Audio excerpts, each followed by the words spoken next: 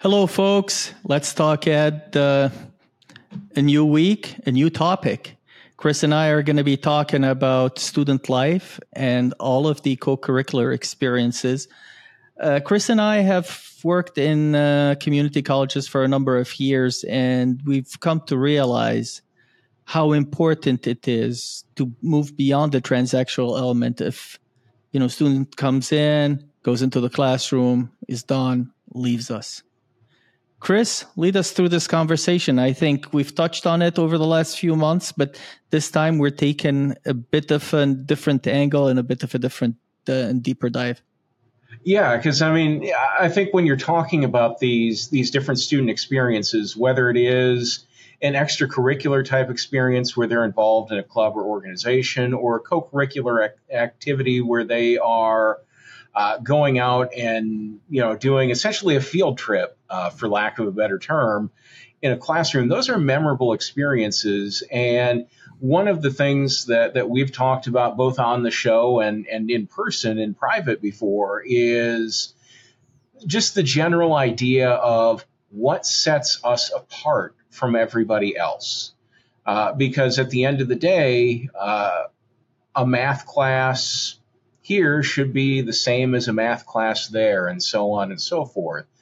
But when you are starting to add some of these extra sprinkles in, it gives students a chance to take something away and make a memorable experience. And one of the things that I really like when we're talking about co-curricular experiences especially, and I've talked to a number of instructors over the years about this, the common theme that I keep hearing over and over again is, one, it's reinforcing what we're doing in the classroom, and two, it's giving a little more credibility to what we're teaching, in the sense that now students are seeing these things actually being applied in the real world.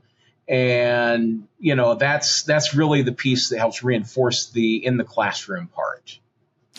No doubt about that. And this is why the accrediting bodies have also moved toward learning outcome assessment for co-curricular activities, right? Because you can do the institutional learning outcomes, the general education learning outcomes, the college-wide outcomes, core competencies, whatever you'd like to call them, folks, in your neck of the woods. But you can do that to reinforce what the student is learning. And if you've got topical clubs, for example, you can do the program-specific learning outcomes. So it is out there, and it's not a gimmick. We also have the element of housing. What are we doing? Are we a husbandry where we're keeping the people in, or are we helping in their growth? Are we not just creating fun activities, but how are we helping them grow as individuals and grow as learners and be more effective members in our society? What do you think about that? Do you agree with my statements? How do you see it?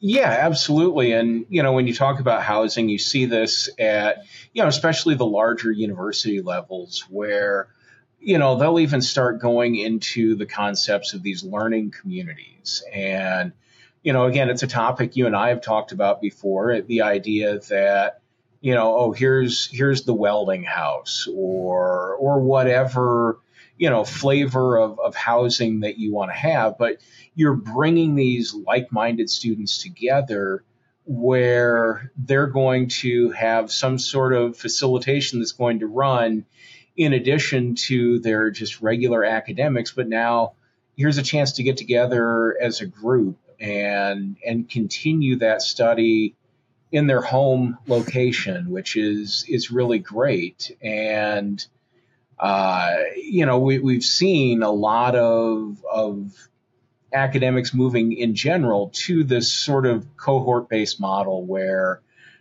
you're working together and you're learning together, you're helping teach each other under the support of your instructor, but away from that sage on the stage model. So, I love that idea. I wish we had it. When you and I were going through higher ed.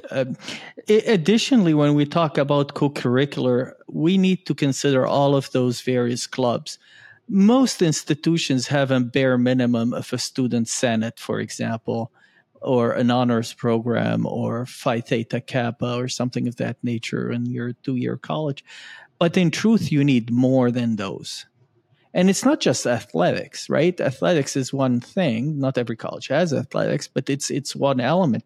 There's more to the co-curricular elements of an institution, like you said, creating that siblinghood among the students, creating those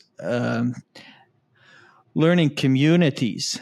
But also, student life is very important because it shouldn't just be about taking classes. It shouldn't just be focused on absorbing the information. It should be about the growth that you can exhibit. It could be about, or it should be, I should say, about how you identify that peer that you're going to be, or those peers that you're going to be able to work with in the future. Maybe start a company. Absolutely. And one of the things that students are looking at, prospective students are looking at when they are looking at different colleges is, what is my life going to be like when I attend this college? And this is an area, obviously, that hurts community colleges a lot, because community colleges, generally speaking, do not have housing in the way that a four-year university does. And a lot of people, equate a big part of that to what student life looks like. But, residential campuses invest more in student life, and they do things to bring students together. And when we talk student life, we're not just talking about, some Animal House kind of thing, but, we're talking about giving students these opportunities to enjoy their college experience, to find like-minded individuals, to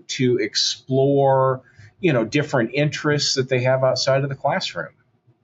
Thanks for dating us, Chris, with the reference to that 1980s movie.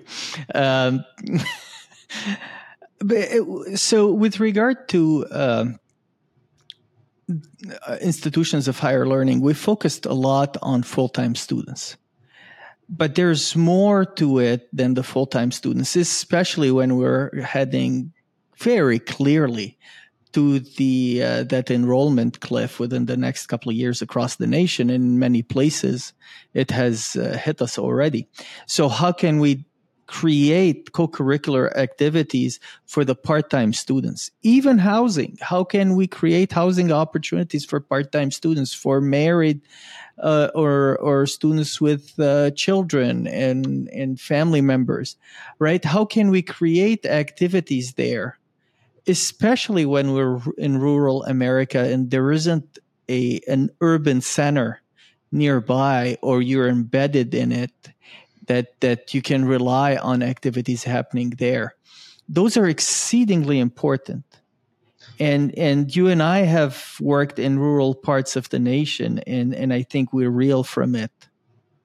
Yeah, and the reality is that 35-year-old single parent may not be interested in the same things as that 18-year-old that is just starting their traditional college journey. So finding those things. And I think that's why it's really important too for instructors to build in some of these experiences in classes where, we are taking students off campus to a business, to an industry or whatnot, where we're getting the opportunity to meet people. And when it's built into that class, it should conceptually make it easier for them, where we're not saying, well, yeah, sure, come back at 7:00 for our game night or whatever, when you're trying to take care of your kid or whatnot. So,